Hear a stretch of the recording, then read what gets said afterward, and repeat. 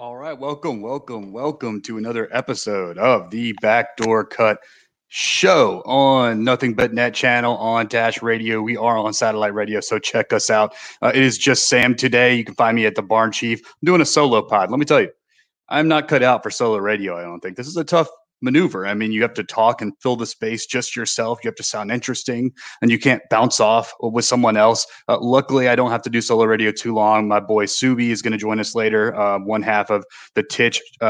The TICH show on the Barn Burner Podcast Network. But check us out. We're at the Barn Burner. Check out the articles at the-barnburner.com.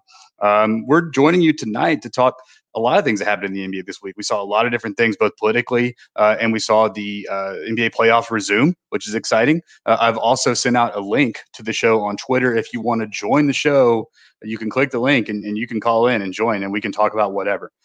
This is a once in a lifetime opportunity. So check it out and click if you want to join the show. You can find me again at the Barn Chief on Twitter. But it's good to be here. It's a beautiful Sunday evening in Memphis, Tennessee. I'm excited to talk about a few developments here in Grizzlies basketball. But first, a somber moment. I feel like I would be remiss if I didn't mention the kind of three deaths that happened this week. We saw Chadwick Boseman, Lute Olson, and Cliff Robinson, all three pass away. Chadwick Boseman, of course, the actor most famous for his portrayal of Black Panther. And then he was in the Jackie Robinson movie 42, great young actor, died of colon cancer. Cliff Robinson, the NBA player, most famously for his tenure with the Trailblazers. And then most likely one of the more beloved vets in the league, at least based on the reaction from everyone after his passing. And then Lute Olson, the timeless Arizona coach who brought a national championship to Bearcat Nation in 1997. Subbi later is an Arizona fan. We'll get his thoughts on Lute Olson, but really sad times and just really sad to see those guys go. I think everyone, has been like 2020 sucks. 2020 is the worst year ever. Like my take on 2020 is it does suck. I mean, obviously the pandemic, I think, has exacerbated everything, but people pass every year. I mean, we see this every year. Celebrities pass, musicians pass, and athletes pass. Just famous people pass away every year. And I think this year's hit is a little bit worse because COVID's forcing us all in our homes. We're all going fucking insane.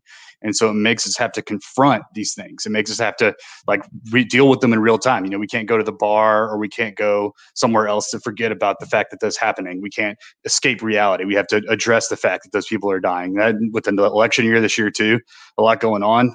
So everyone with your 2020 tweets, I hear you. 2020 sucks, but let's just make the best of the second half of the year. Power positive thinking, as Subbi would say. He'll be on the show later again. So with that being said, let's jump right into some basketball. We are, of course, the Grizzlies podcast on the Barn Burner Podcast Network. You can also hear us on Nothing But Net on Dash Radio. So we talk mostly Memphis sports and predominantly Memphis Grizzlies, but we also like to do a little bit of the NBA on everything.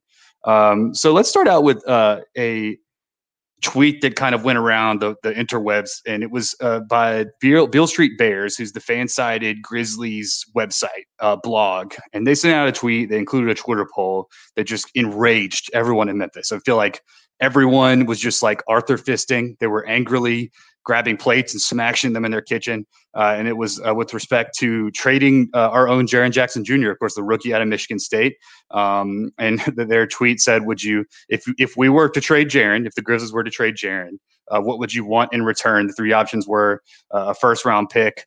And another option was another young player. But it just freaked everyone out because everyone said that's the dumbest tweet ever. A lot of people were saying instant unfollow, and we saw just nothing gets Memphis fans riled up when they can collectively go after someone on Twitter. I feel like that's when everyone just goes ham and really just goes ham on an individual. So we saw that happen, and really, so here's the thing: Jaren Jackson Jr., sophomore. He has been hurt, in a lot of his career. I mean, we saw him get hurt this year, torn meniscus. Last year, he had a deep thigh bruise. He hasn't played a whole season yet. You kind of worry about that. He's long. A lot of people compare him to the unicorn, Kristaps Porzingis, and I mean that guy's injured all the time too. And so I think a lot of people are a little worried about, including myself, a little bit worried about our boy Jaren staying on the court, and rightly so. He hasn't been able to do it for a whole season, and it's hard to stay on the court for an entire NBA season. You're talking about 82 games, a lot of wear and tear on the body. That's we all know that. But Jaren, he shoots 39% from three on like 6 attempts per game. He can get to the basket at will this year, it seemed like. Not great rebounder, but we know that. He was our second leading scorer. He was second on the team in player efficiency rating. By all accounts, he is going to be the number 2 to Ja's number 1. And what's more important is Jaren doesn't seem to give a fuck about being the number 2. That's like the best thing you can imagine is you have a guy that's that good that doesn't want the team to be his own, that he's okay with being the number 2, the 1B to Ja Morant's 1A, just based on their personalities. And he seems perfectly happy to do so. So it seems like they have a lot of good synergy. So when you get a guy like Jaren Jackson Jr. in the draft, granted, we kind of wish we'd been able to get Luka, but we got Jaren at 4, and that was great.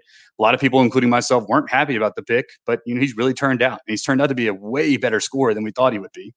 When you get a guy like that on a team like the Grizzlies, who's not getting any free agents, and you have 2 young guys like Ja and Jaren that work very well together, their games complement each other. Ja attacking the rim, a great passer, can kick out to Jaren, who's the great shooter. They play 2 very complementary positions. I see a lot of pick and roll in their future, a lot of pick and pop. Very exciting shit. We all know that. But here's the thing. We still don't want nice things. Memphis fans, find a way, no matter what, find a way to try to figure out a ridiculous trade to trade away the things that we have. I know that the tweet was out there. Look, we're in content, probably to a lesser degree than the fan-sided people. I get it. You send a tweet out. You hope that people click on it. You hope that it gets retweeted. And the more ridiculous the tweet or the more controversial the tweet, the better, because then people get involved and you got a bunch of interaction. I get that. We're in the content business over here at the Barn Burner. I don't know if you know about it, the-barnburner.com. But it is an issue, I think, where you send a controversial tweet and you get interaction. People get mad. And in that way, they were successful. But here's my thing. I'm not trading Jaren Jackson Jr. for anyone in the league that isn't named Luka, Giannis, Donovan Spider Mitchell, Jason Tatum, and then maybe Devin Booker if I'm feeling frisky. If I've had, a few IPAs, which cheers to Crosstown Brewery, their traffic's delicious. If I've had a few IPAs, 3 or 4 IPAs, and maybe I'm willing to get a little frisky with Devin Booker, have a discussion about it.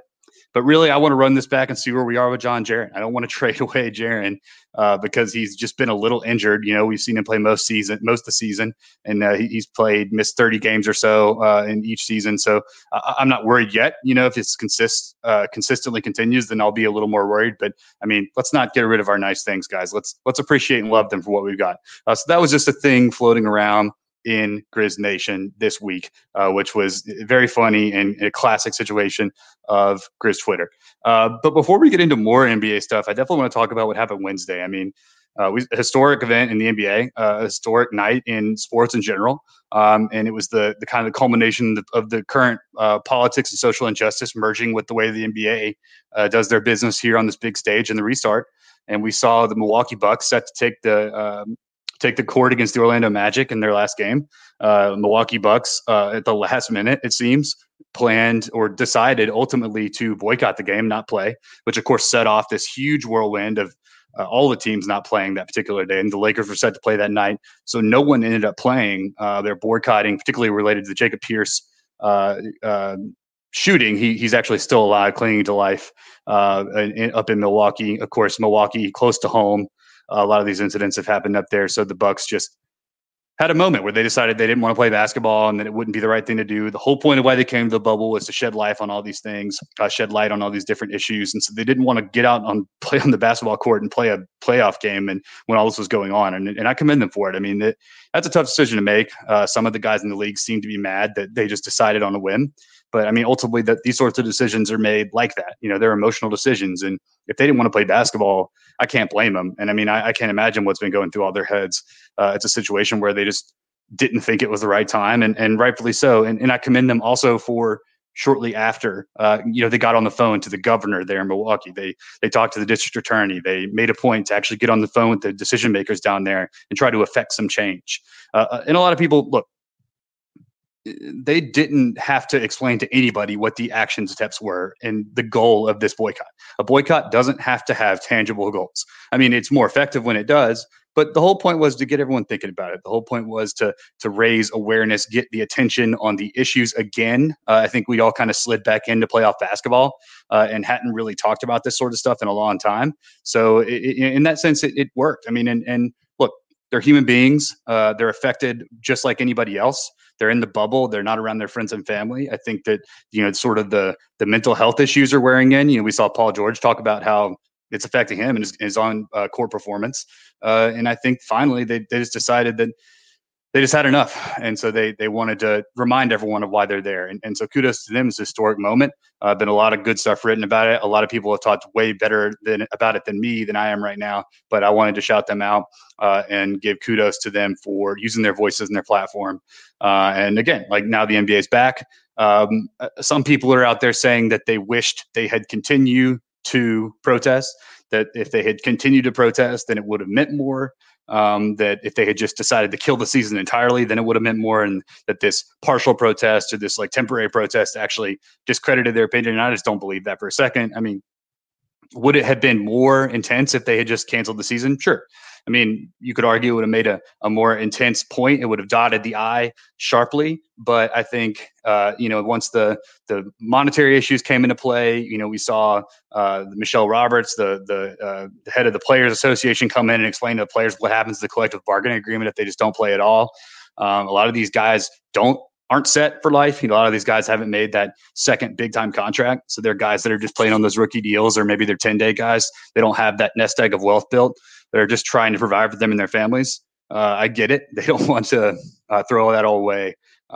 So there's some monetary considerations. They're human beings as well, but want to commend them for the Boycott, historic moment. And it was cool to watch that happen in real time. Of course, via Shams and Woj, as if they were there in the room, even though they're allegedly not down there. But shout out to the guys. It's one of the most progressive leagues in the country and one of the most exciting leagues to watch as well, with all the personnel. So shout out to those guys. So moving past, I also saw another tweet online, another Grizzlies tweet. And man, I tell you what, like this week, I think here's what happens. The Grizzlies are out of the playoffs, right? So we didn't get the 8 seed. Now everyone's trying to figure out what they can do to improve our roster. It's what every NBA fan base does. It's what every closet GM or Twitter GM does, is try to concoct NBA trades. They try to figure out ways to get good guys on our roster and then get rid of the bad guys, and somehow do all of that while retaining all of our good guys, and then also accumulating a bunch of first-round picks, which I know what you're thinking. That sounds impossible, and by God, it is. But Grizzlies fans are going to try to figure out a way to do that. One of the proposed trades I saw recently was to take on the contract of one Tobias Harris from the Philadelphia 76ers. Now, the 76ers, tough beat for them. I mean, they had an injury to Ben Simmons, their first or second best player, depending on how you see about it. They fired Brett Brown, their coach. Just an abysmal playoff performance by them, got swept by the Celtics. They really don't have any direction. They've got Al Horford on a crazy deal. They got Tobias Harris on a crazy deal, and none of those guys really fit with their roster as they play. So they are in a bad spot, and they're going to be looking to unload a lot of those guys. I think if they can get rid of Al Horford or Tobias Harris, they're going to do it so they can open up space to bring in someone around Embiid and Simmons, which they've stated they still want to try to win with. So they're kind of willing up to probably shed out some things to get rid of those contracts. So a few people proposed, and I don't know why they want to put this evil on us, Rookie Bobby.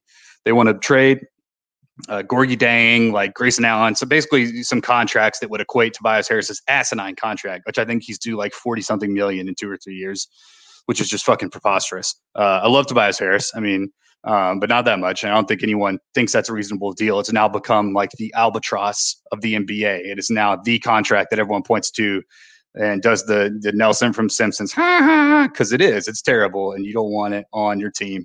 But a lot of people propose, like, look, Grizzlies take on that contract. They get maybe a second-round pick and then trade off some guys that we don't really play that much to equate to salaries.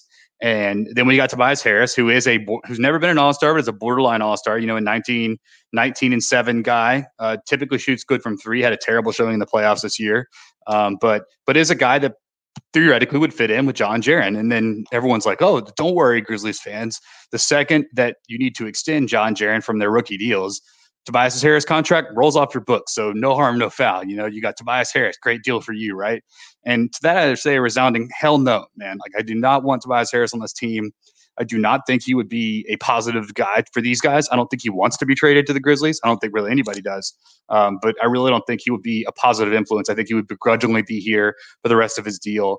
And I just don't think it would be good for John Jaren. Also, think we can do a lot more with that money. I don't think we need to fill it up with Tobias Harris's contract just because we could afford him and a lot of teams can't. Doesn't mean we need to do it. If I were to do some crazy asinine shit like that, then I would definitely require like 2 or 3 first round picks from the Sixers. Like, there's no way I'm taking on Toby's contract unless I'm getting an insane amount of draft capital back. And I'm talking like they better make it rain on us for sure with draft picks if that were a possibility.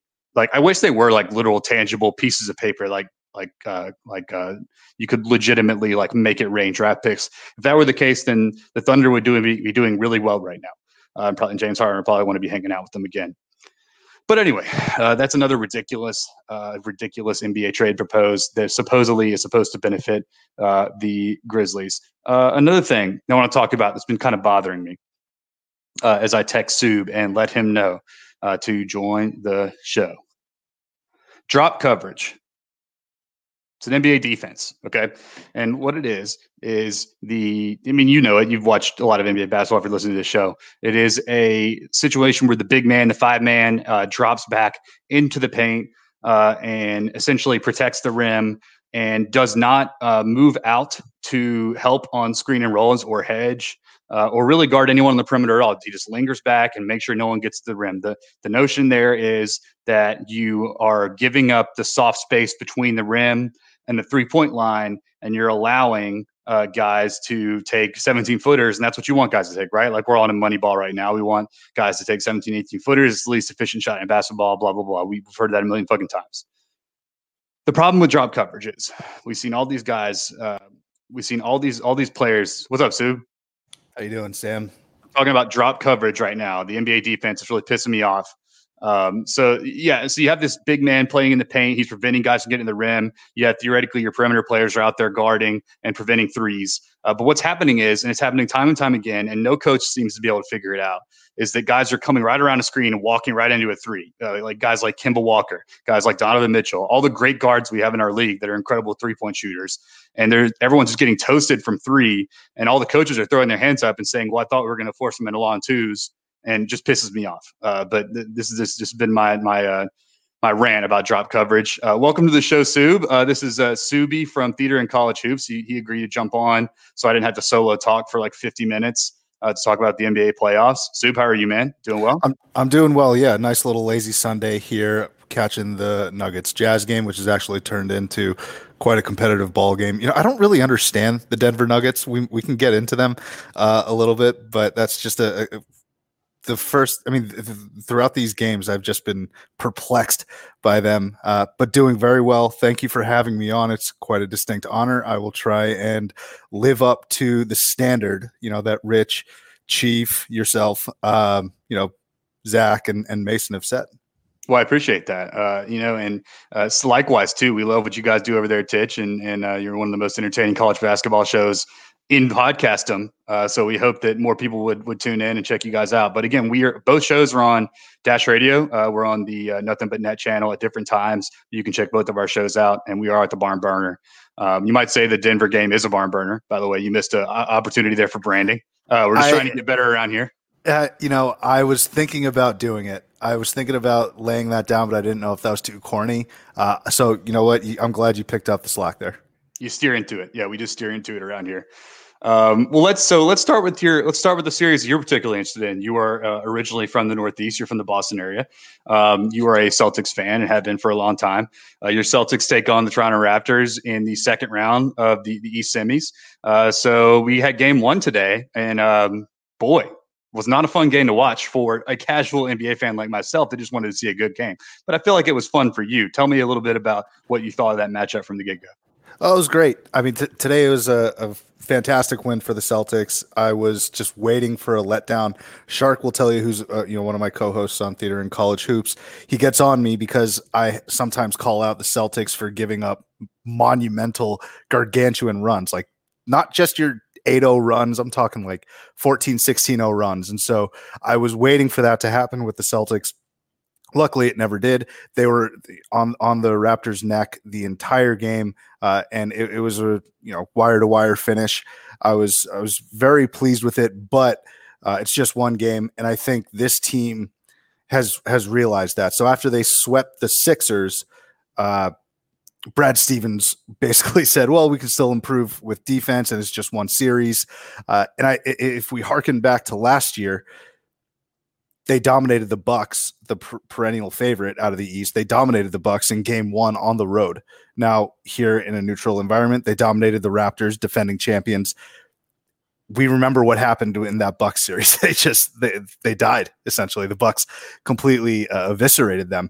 So I don't necessarily think that Toronto is going to reel off 4 straight wins, but this is going to be a huge challenge. They have a championship pedigree, of course. I don't expect Pascal Siakam to play as poorly as he did today. I expect Fred VanVleet to be better as well. But I'll tell you what, man, the two Jays have been incredibly impressive and just very steady. Is that what you guys call them, the two Jays, or is that just a Subbi special?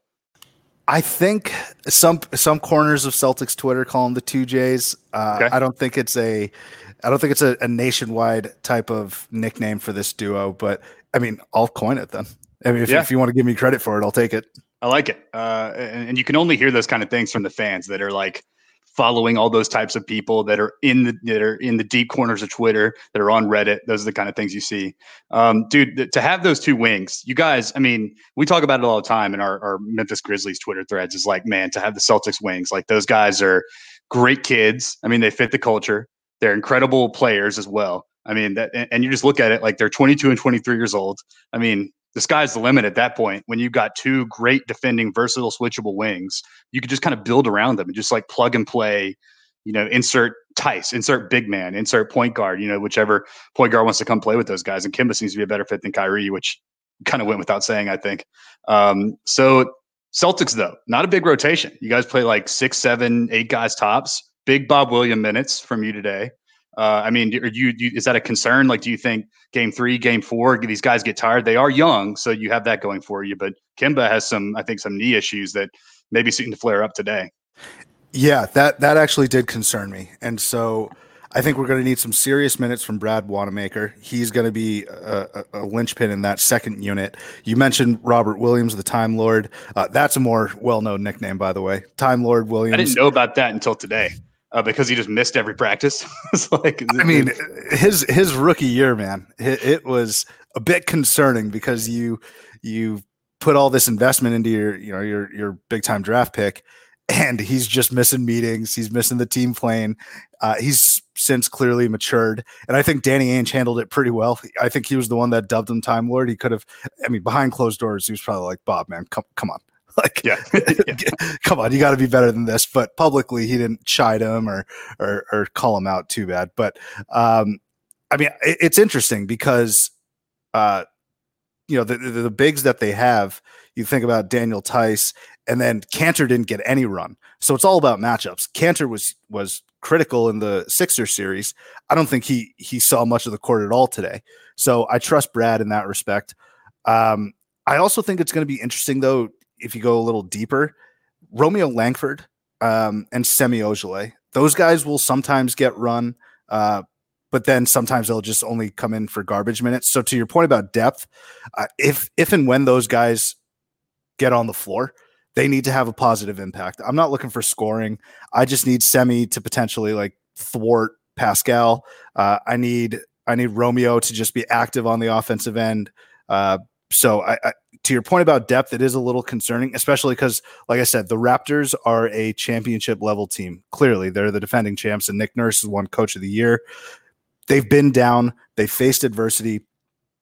You can't underestimate that at all. And I think the Raptors should be getting, and it should be a healthy fear that the Celtics should be operating with. Yeah, I will say that. Kind of have a bone to pick with you guys because the bubble games, the Grizzlies that limped into the latter stage of the bubble games, the Celtics and the Bucks had sealed their playoff positioning. The Grizzlies, notably lost 2 or 3 of their top 7 guys, even though no one likes to talk about that. And we're just trying to get an 8 seed. We're just trying to limp into an 8 seed, get some run, and then kind of develop Ja further on the big stage. And it didn't go the way that any of us wanted to, but there we found ourselves. So we thought, oh, well, the Celtics and the Bucks, those are games where, we'll probably see the guys sit a lot of their guys. We'll see Wanamaker for like 36 minutes. And, I'm not saying that we'd win, but it would be a lot more likely if we weren't playing, Jason Tatum and Jaylen Brown. And not only did Brad Stevens not rest his guys, but he played it as if it were game 7 of the finals.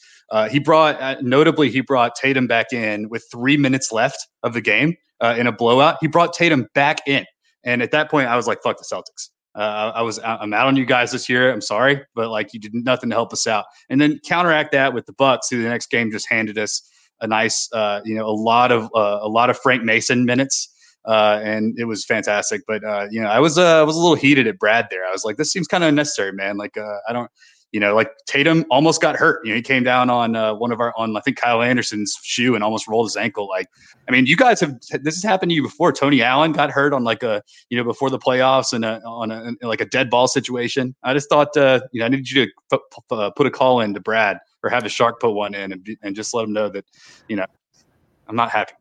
Sharks definitely your best bet. He's got Celtics ties. Yeah. I'll apologize for that. Because I do like the Grizzlies. I like you guys. They're a fun team. But let me ask you this. Was it even wasn't the game just inconsequential? Weren't you locked into that play-in game regardless? So if we had won that game, we would have been the 8th seed. And Portland would have had to beat us twice. That's right. Yeah. Okay. So it was a hugely consequential game. Yes. Okay. And at that point, we didn't know what was going to happen with Portland. Like Portland could have lost their last 2 games, and then we would have, so it would have pretty much locked us into the 8th seed. So it was consequential, but we took it in stride. We got a little mad in the group text, and we love your guys. We love the guys, but Brad, come on, man, like throw us a bone. I was listening to, I forget, it was the last episode of Backdoor Cut, or maybe 2 episodes ago, and Mason was just not thrilled. He was like, yo, fuck the Celtics, fuck Brad Stevens, and fuck Jason Tatum. And I think the player that he landed on was Jonas Valanciunas, if I'm not mistaken. Oh, you're right. I was ready to text you guys and be like, look, I know he probably shouldn't be in this game in a blowout, but come get your boy. Come, I can't risk this. But yeah, I mean, in addition to that, I can see why you would be upset with the Celtics because of the draft pick as well. So you're now free of that. That's over. Season's over. But I appreciate your grace and you even having me on despite all of this. But yeah, I will try and put in a good word, and hopefully bad karma doesn't come to bite us. Yeah, I wouldn't wish it on you, but I will say that, that was a kind of a tough hang from what I thought was a respectable organization. But, you wanted that draft pick. You wanted the pick to be as good as possible. And I get that, too. So, like, there was some sort of pecuniary interest there. But really, what's the difference in fucking Precious Achiuwa or, like, Robert Nesmith or Aaron Nesmith from Vanderbilt or whoever's going to be in the middle of this first round? We'll see. But anyway, moving past that. So the rest of the East, how do you feel about the Bucks and the Heat series coming up? We saw the Bucks pretty much demolish the Magic after that first game stinker, which has happened in all over the place in years of NBA playoffs, and everyone overreacts and acts like the sky is falling, I guess, for good radio and television. But whatever. Like, I never buy into that first game. And then we saw the Heat sweep the Pacers, of course, with kind of a hobbled Depot. They had certain other players were injured too, so they didn't have necessarily their full squad. But I'm a big Heat guy. I love Jimmy Butler. I've loved Jimmy Butler since Chicago. So I'm rooting for them personally. What do you feel about that series? Yeah. So to your point about the overreaction after game 1, we saw it also with the Blazers-Lakers series, and I'm 100% aligned with you. There's no point in getting all worked up.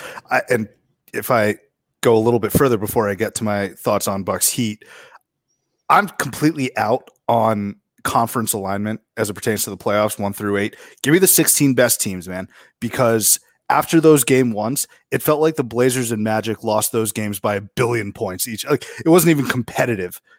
There were some moments, even in that closeout game against the Magic. Magic made a run, but I don't need to see a 33-40 team get absolutely blasted by the MVP, Defensive Player of the Year. I mean, I'm assuming Giannis is going to win MVP, but now as it pertains to the Heat Bucks series, I actually don't understand why everyone is going with the Heat here.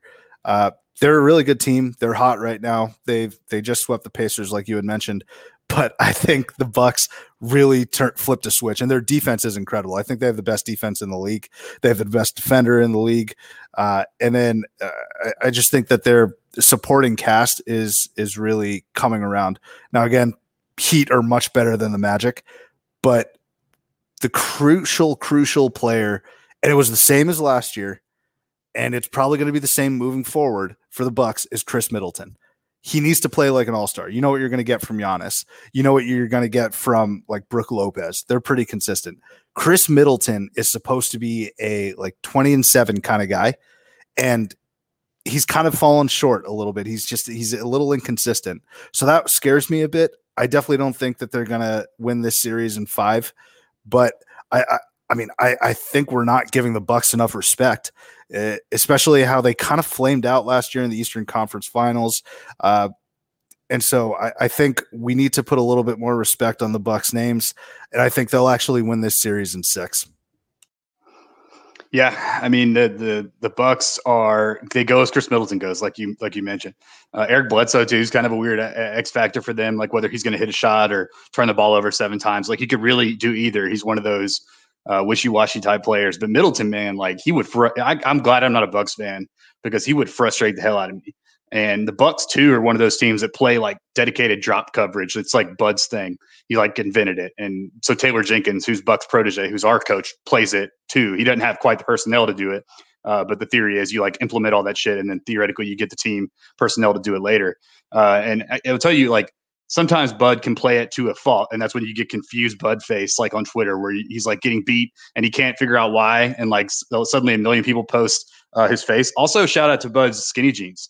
He's out there looking like an H&M model, but like muffin top.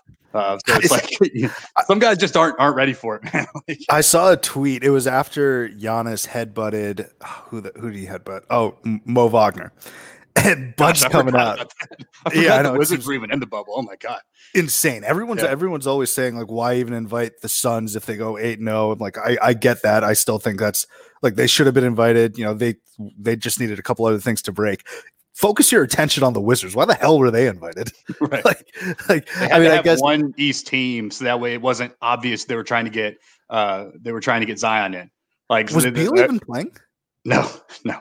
Good. No, he's cut out, and so was their the 3-point specialist. What's his name? Bertans.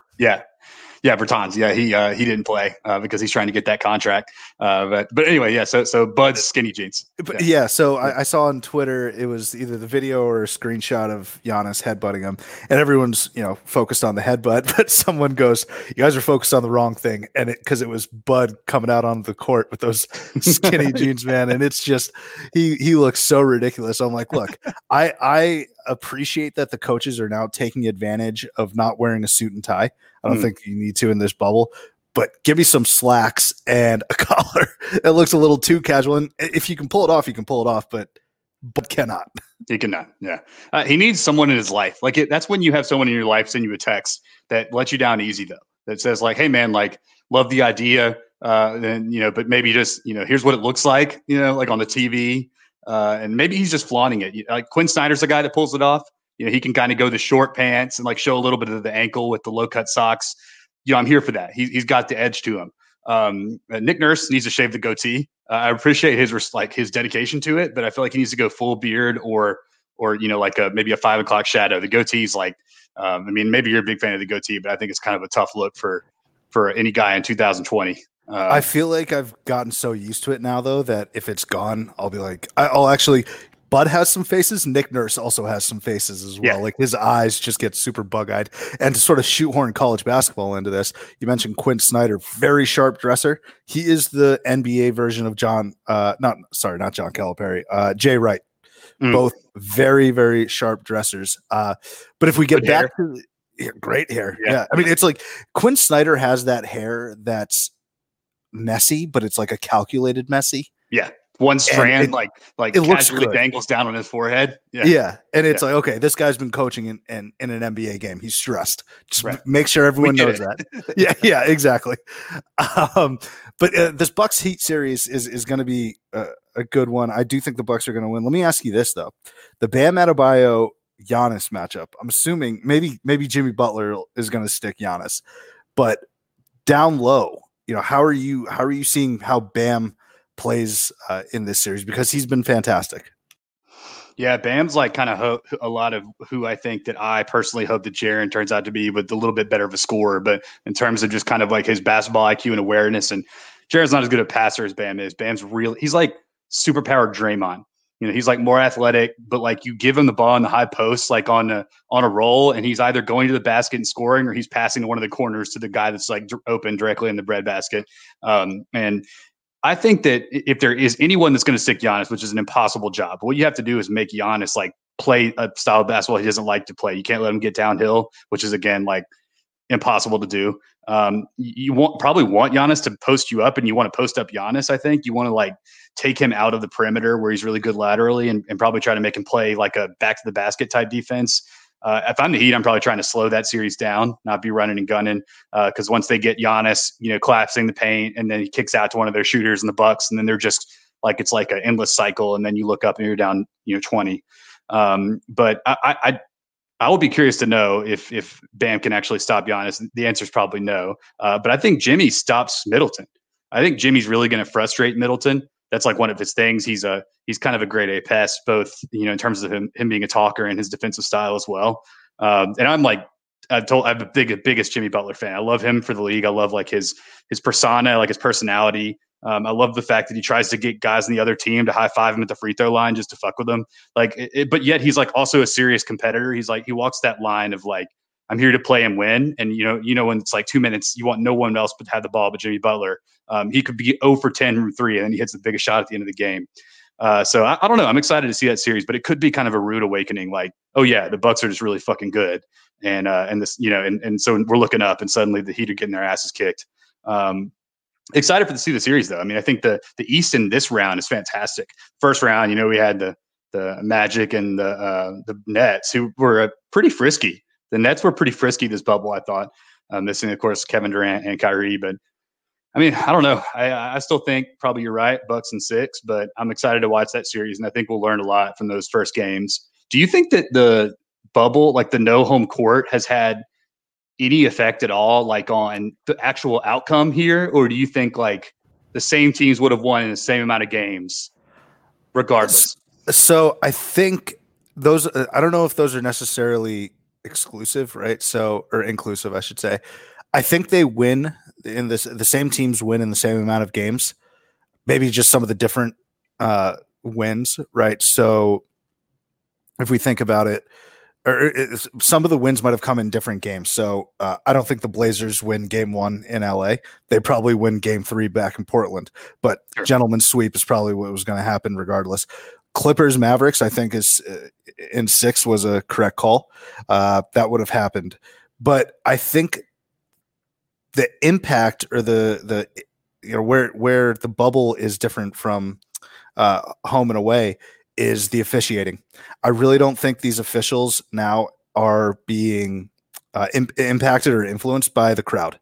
And so I truly think that actually happens, and you got to plan for that in a BAU scenario, so a business as usual scenario. Giannis and the Bucks probably get a lot more calls in that game 1 if it's in 5-serve arena. So I think in the first round, it played out as well as it did, but I'm glad you brought that up, because I really do think another big issue for the Heat would have been, how are they going to contain Giannis? But also Giannis is going to get superstar calls if he was in Milwaukee, right? Here, I think the officiating has been pretty damn level. Like there's no fans or unrest or anything like that that's driving them. And of course, officials will say that never happens anyway. Sure. But I think we all know that it truly does. So that, I think, is the impact. And I actually think your initial question of, do you think these would have, these games would have played out differently? I think we'll actually see that here in the second round, and I might have an answer for you then. So let's say if I don't know, what's a good example? If the Heat win, no, actually the Celtics. I think if the Celtics beat the Raptors, I don't think they can't win in Toronto. They suck in Toronto. Brad Stevens has a terrible record. I think that series probably goes 7. And if you're asking to win a game 7 in Toronto, I don't know if the Celtics could have done it. So that's another example. But I'm far more confident in the Celtics, I should say, on a neutral court. Yeah, and you look at the Sixers too, who were like 23-2 or something at home, and that was like the bulk of their wins were at home, and they were well below 500 on the road. So like you look at that team, it truly is a tale of two teams, and then you strip that away. I mean, like, much better example. Yeah, like and I don't know, they were didn't have a Ben Simmons. That was a rattled and just Celtics team limping to leave and fire their coach and figure out what the fuck they're going to do. But I'm curious to know how it plays out as it gets further up. I still see the guys are getting superstar calls still. I think that is a constant in the league. That's just the way it works. And that's the way it's worked for a long time. The technicals though, man, like these guys are getting like teed up and refs are teeing up guys for making comments and saying things, I think, because they can now hear the comments that are made on the court is what's been said a lot. And I agree with that. But I guess theoretically we should see more evenly and fairly officiated games. It's like it's just 4 games where no one can sway the refs except for the guys on the court, and there's no fans there to affect the human condition or anything like that. Yeah, I think that's a great point. And you talk about the technicals. I think specifically when you look at the Mavericks Clippers series, I think 3 guys got ejected in that series. So Porzingis, which was terrible, he should have never been. It might have been the result of 2 technicals. But he should have never gotten that second tech, for sure not. And then Marcus Morris got ejected in game 6, sorry. And then someone else got ejected, I could have sworn.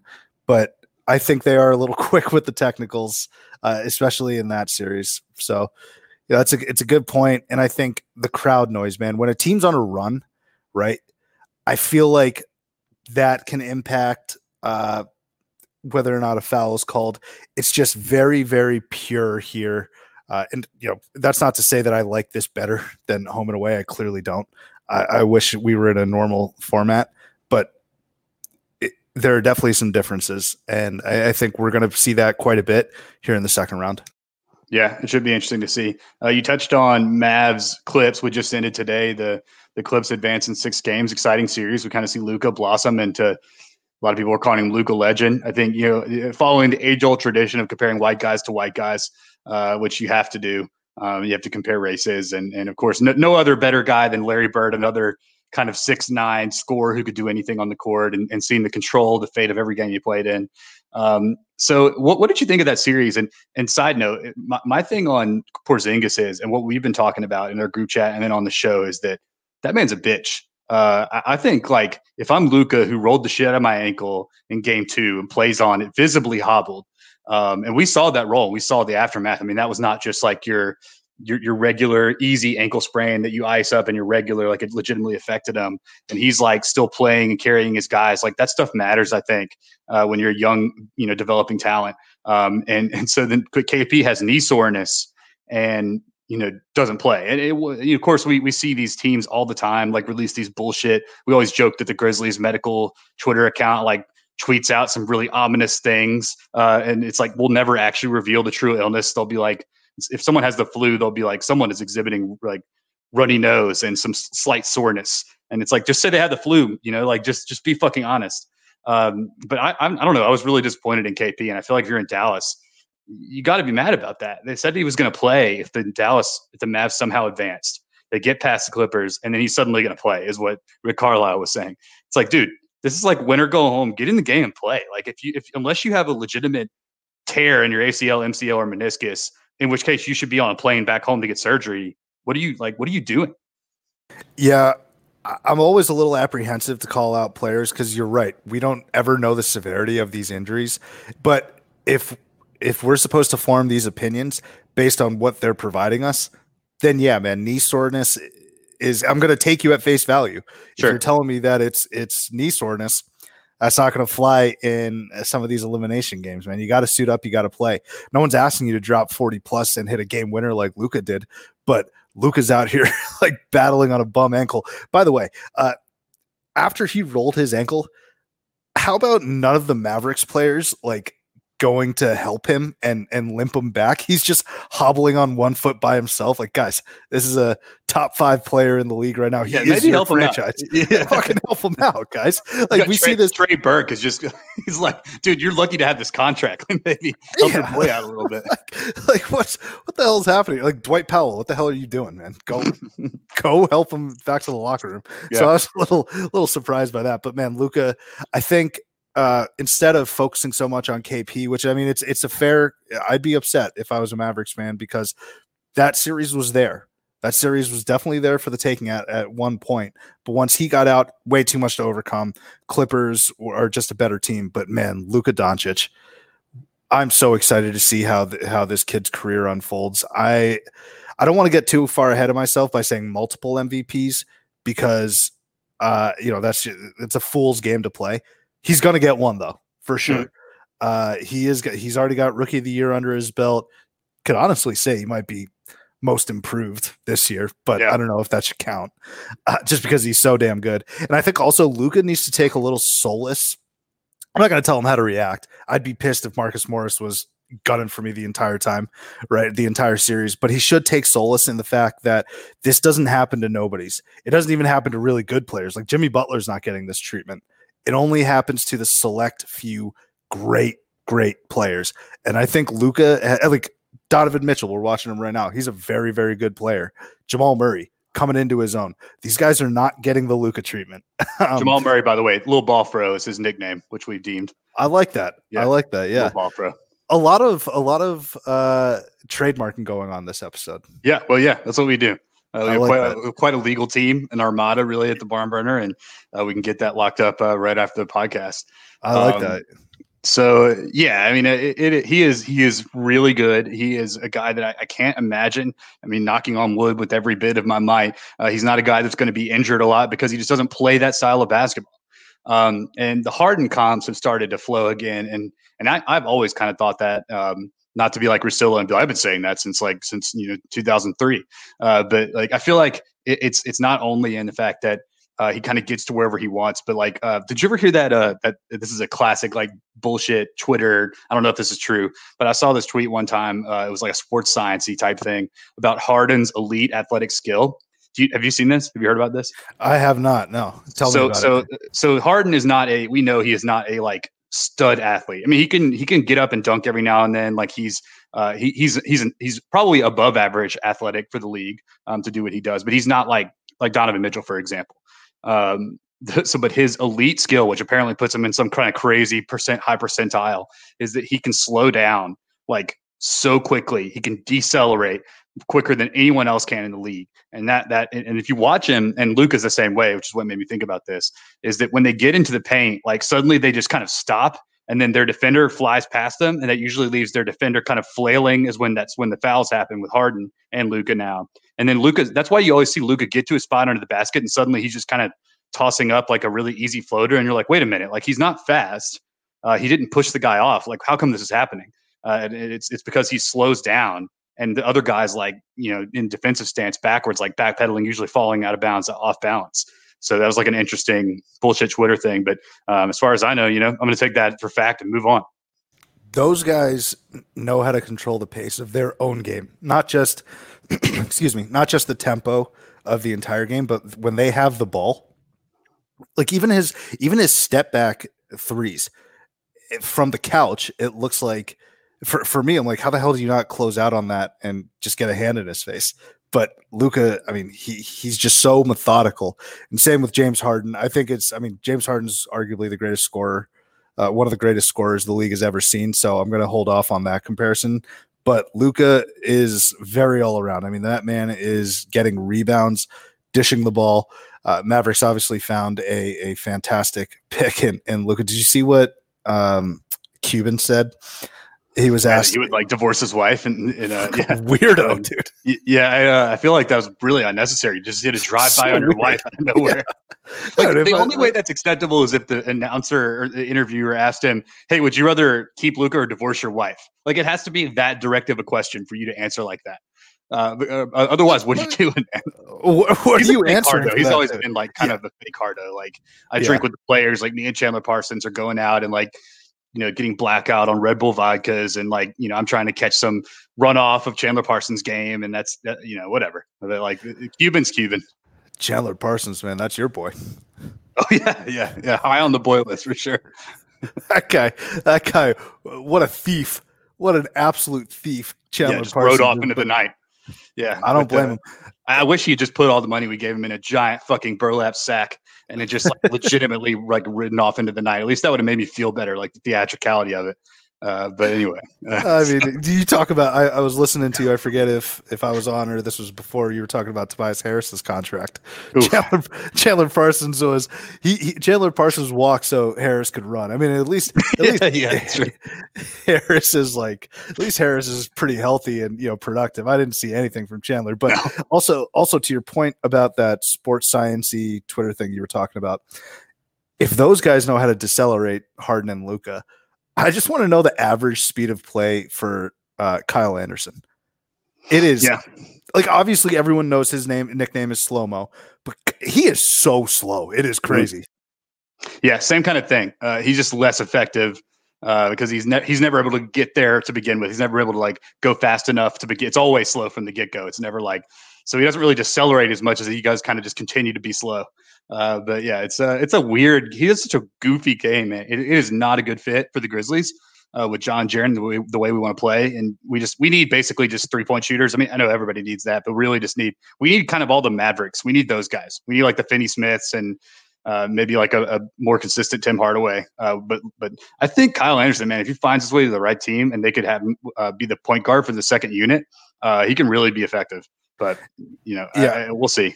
And I don't want to derail this conversation any more than I probably already have, because I know you got an agenda that you want to get to. But the Grizzlies, and I texted you guys this, the Grizzlies give me some serious OKC Thunder circa 2009 vibes. They will learn how to win. And every ascension, right, from the lottery, you don't go from the lottery to the number one seed in the West. I feel like you have to take your bumps. Ja's first year amidst all of this shit happening, right? A pandemic, suspended season. Ja's first year gets him to an 8 seed, and they played the Blazers pretty damn competitively. Him, Jaren, and who are the guys that were out for you guys?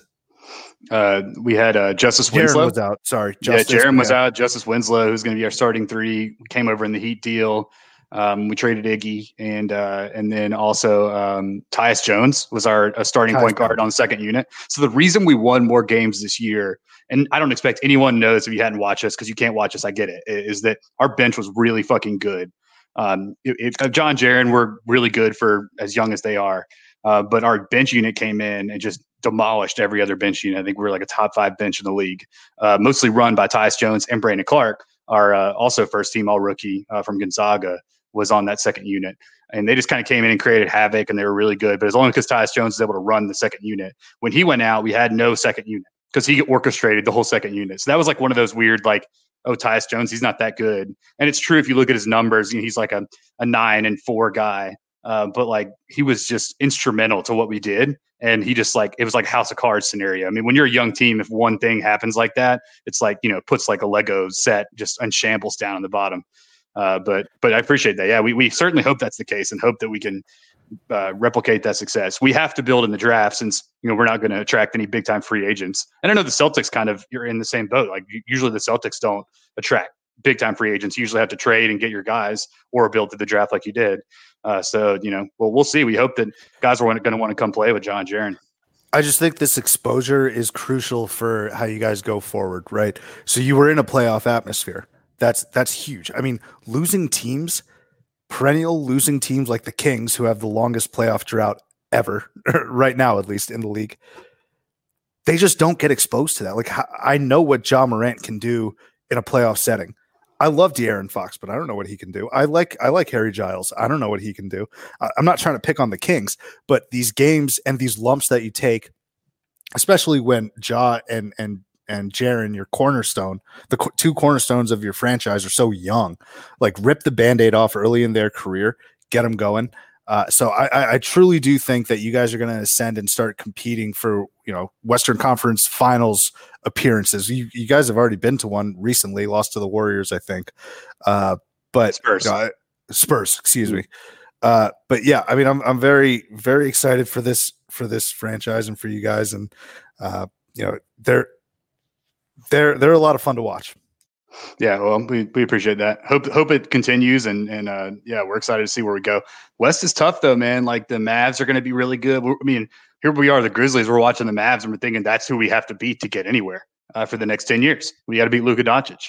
And I think that's kind of daunting, right? When he's like theoretically the gatekeeper, much as LeBron was in the East for all those years, I think. And then the Jazz, you got a young Donovan Mitchell who's there, and Jamal Murray's really good.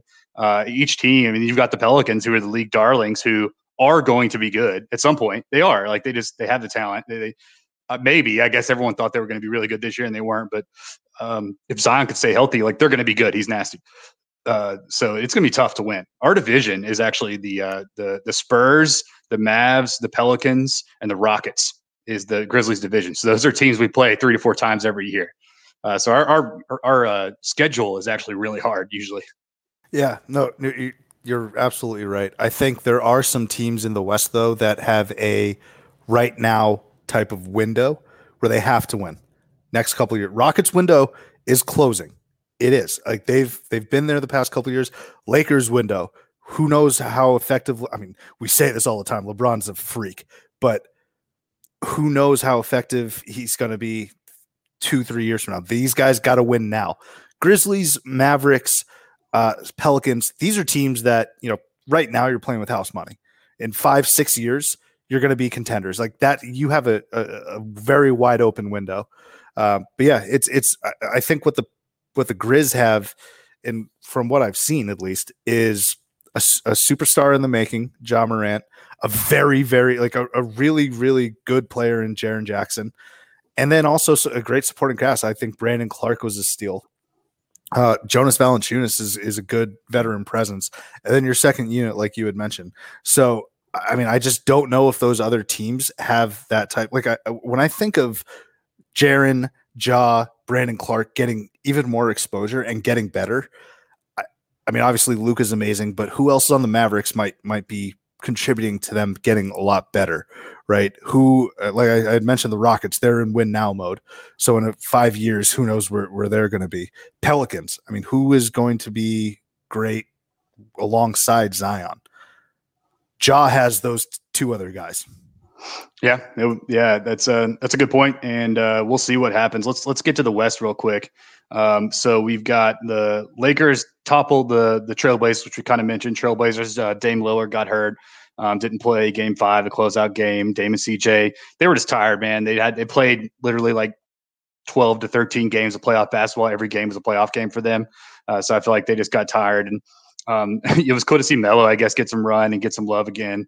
But I just don't like that Blazers team. That'd be a tough team to be a fan of. It's Dame's great, he's fun, but like, where are you really going with that team? Like I just can't imagine. They made the Western Conference Finals last year, which is honestly kind of crazy when you think about that. And I think things kind of broke their way. But like, I just don't. Dame's 30 or 31. He's owed like $180 million on his contract. In his year 34 season, he makes $54 million a year, which is insane. So he's there for the long haul. And I mean, that means they're not going to be able to bring anyone else. So I'm curious to see what they end up doing with CJ if they end up breaking up that tandem. But any thoughts on the Blazers or Lakers? The Blazers need to develop a defensive identity. They're god awful defensively. I mean, they have all the talent on the offensive end, but their defense is just laughably bad, man. And so that's what's prohibiting them. It's not like, look, a lot of people did say, hey, they might be the most dangerous 8 seed, especially after that Game 1 win. And yeah, I mean, they weren't healthy all year. Damian Lillard's a superstar, but you weren't like, they have that record for a reason. I forget who it was. He said, you are what your record says you are. So I'm with you. I don't know the future of this franchise because you said, CJ and Dame aren't necessarily youngsters. Neither is Nurk. And then Zach Collins typically is hurt a lot. I don't know where they're going to go from here. And I feel bad for Blazers fans because it just seems like they always get their hearts ripped out by the Lakers or even the Warriors. Like, they just seem kind of like a cursed fan base. Like, they're not yet at that upper echelon level of like a Lakers or a Warriors franchise. And so uh, Dame, bless him. I think he's there for the long haul, like you said. Like, he doesn't want to leave.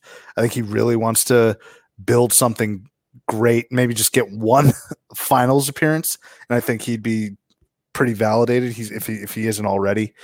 But you're right, this Blazers team, man, they seem to be like a team meddling around. Like, they'll make the playoffs, but what are they really going to do? And they made, like you said, they made the Western Conference Finals last year and got swept. So yeah, the Lakers are going to be playing the winner of Rockets OKC, which has been kind of a frisky series. And what do you think about Rockets OKC? Are you buying into the D'Antoni? Do you like the Rockets? Because I feel like seems like people are either like, yeah, I'm kind of into this, or they're like, dude, fuck this. This is an abomination. I like the Rockets. I think I like them especially because I got tired of the Golden State run. And I really truly felt bad for Houston. And I think had they had a healthy CP3 in game 7, they win that series. But Rockets Thunder, man, Rockets are a little too lackadaisical for my like, man. They need to be taking care of this Thunder team. Thunder are decent, but if the Rocket, I think this is their best chance at getting to a title. They don't have to worry about playing on the road. And I mean, they're the epitome of live by the 3, die by the 3. They died by it the other night. But I've said this all along, Sam, and it's not really going out on a limb because they're the number 1 seed. The Lakers are the best team in the West. I never really bought into the Clippers being the best team. They're really good. But when the Lakers are locked in, 2 top 5 players, and by the way, what the hell's PG doing? Paul George. I mean, I know he had mentioned a little bit about being in a dark place, but if we go strictly on his play, he's not playing up to snuff. But the Lakers, man, I think are the best team in the West. And if Anthony Davis is going to drop 30 to 40 points, I don't know who's beating them. Yeah, especially because it's hard to match up with Anthony Davis. Like, no one D's him up. Like, he's kind of like the Giannis of the West in terms of effectiveness and just kind of walking mismatch. Yeah, like the Lakers the problem is they don't have Avery Bradley. They don't have Rondo. Maybe they get those guys back. Maybe LeBron gets on the bat phone and tells Avery to like get the fuck down to Orlando, that it's actually safe and he's good, because they're going to need him, I think. Less with the eventual Rockets or probably Rockets, or maybe I guess less with the Clippers, because the Clippers don't really have like some sort of do-it-all point guard, and maybe they need a point guard stopper to guard James Harden. But I think they're somehow winning with Caruso. Kuz has kind of stepped up, become their 3rd best player. But when your best 2 players are LeBron and AD, it's like that you're going to go far if your other guys can play like reasonably well. So I expect to see the Western Conference Finals of the Clippers Lakers, and that's kind of what we've all been waiting for, is that Battle of LA. Yep, I agree. I will say, though, a dark horse team that I think I don't know if they're necessarily a dark horse team, but I could see the Rockets beating the Lakers. In my opinion, they're the only team that I think that I can see beating the Lakers.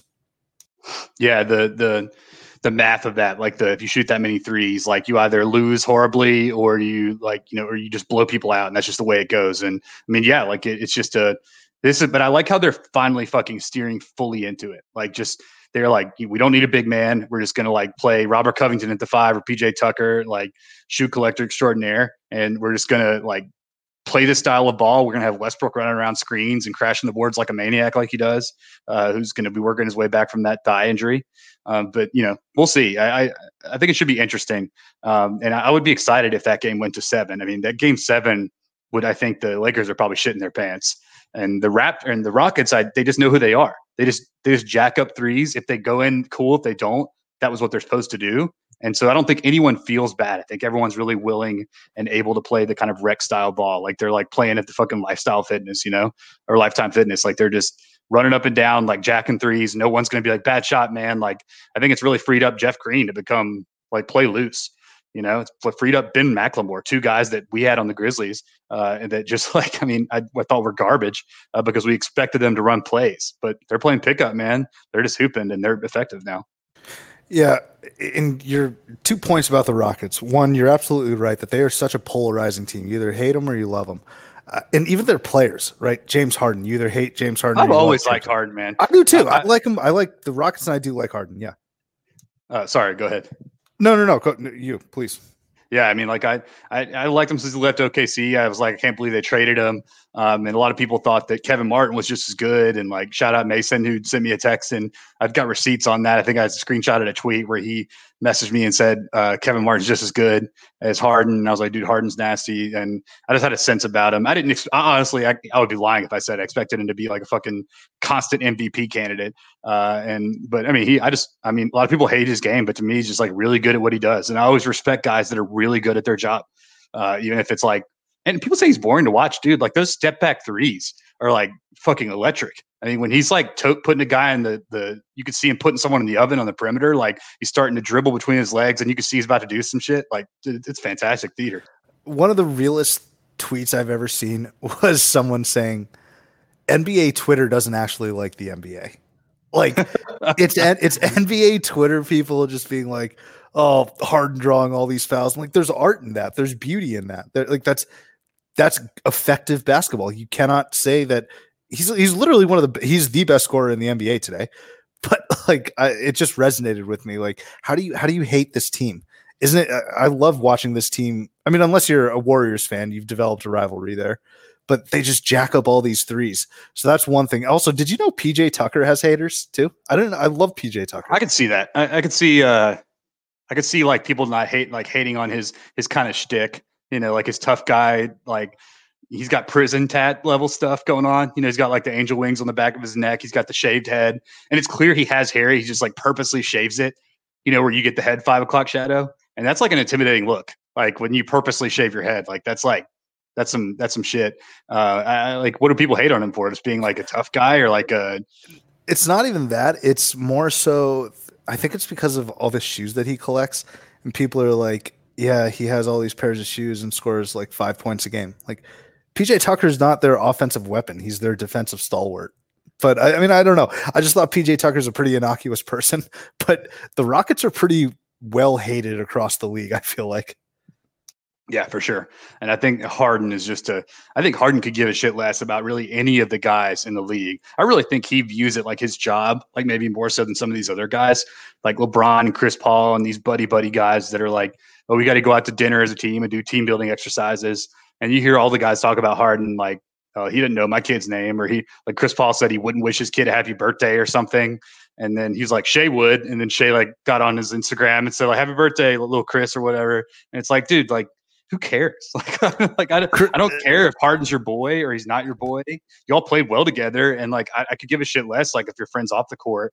I think he's like Harden is anytime he talks after games too, when he does like a post game interview, he's always like very astute and pretty good at, like in the public eye. Like you'd think he'd be more Kawhi like, but he is like he's good at talking about the game and what happened. And I mean I don't know, like the Harden thing's weird to me. I really don't know what the whole. Like, how is he different than LeBron? Like, all LeBron does is draw fouls and pass the ball to shooters. Like, in terms of play style, it's like, I guess LeBron used to like, dunk on people, but he hasn't really in the 4 years. It is an interesting argument. I'm with you on that, man. Like, I don't know. And I think going to your point about how he addresses the media, what he's like in the public eye, I feel like at some point when you're a superstar, like James Harden is, you just got to come to grips with who you are, right? And you just got to know, by the way, Jamal Murray is going fucking off right now. What do we at? What do we at the score right now? 117-107. Sorry, I'm like a little. No. Yeah, I'm going to catch the scatterbrained. Yeah. But I mean, James Harden at some point, I think he just made a decision. Look, I'm going to get slandered by a good group of people, no matter what I do. And much like the Rockets' offensive philosophy, which is this is who we are, let's just jack up threes. James Harden is like, this is who I am, man. Like, take it or leave it. I've had an incredible run of success here personally in the NBA, team-wise, maybe not so much, but people forget he's played in an NBA Finals before. He's gone to a Western Conference Finals. It's tough to say. He gets labeled as like not a winner. I just think he's run into LeBron and the Heat, and the fucking Warriors. Those are two all-time teams, probably the two best teams of the 2000s. So I'm with you on Harden there. Any other NBA takes before we sign off? I got nothing, man. I wanted to say thank you. I appreciate you calling out amongst the other two in Cliff Robinson and also Chadwick Boseman. Thank you, though, for acknowledging Lute Olson as well. So, yeah, thank you for acknowledging that. Very sad week. But as you had mentioned, power of positive thinking. Yeah, it's very true. When are the next TICH episodes coming out? I know Theater and College Hoops, the guys are counting down the all-time 50 greatest college basketball programs based on history to present. So when's the next episode dropping? And you talk a little bit about that if you want. Yeah, so we plan to record here probably this week or maybe after Labor Day. So be on the lookout for that. We are at the number 10 team. We've gotten all the way now to our top 10 team. What an odyssey. Yeah, it's been quite a journey, man, filled with a lot of deliberation and arguments. But I can't believe it, dude. Like when we launched this idea right at the beginning of COVID, we said, okay, let's just get through the off season and then we'll have a season to talk about. And I think we will still have a season, but Pac-12's done until next year. So a lot of uncertainty. I'm sure we've heard this a million times. These are unprecedented times. I want to get back to precedented times for the love of God. Yeah. But yeah, listen to Theater and College Hoop here in the next week or two. All right, Subbi, my man. Thanks for coming on. Have a good week, buddy. Thank you.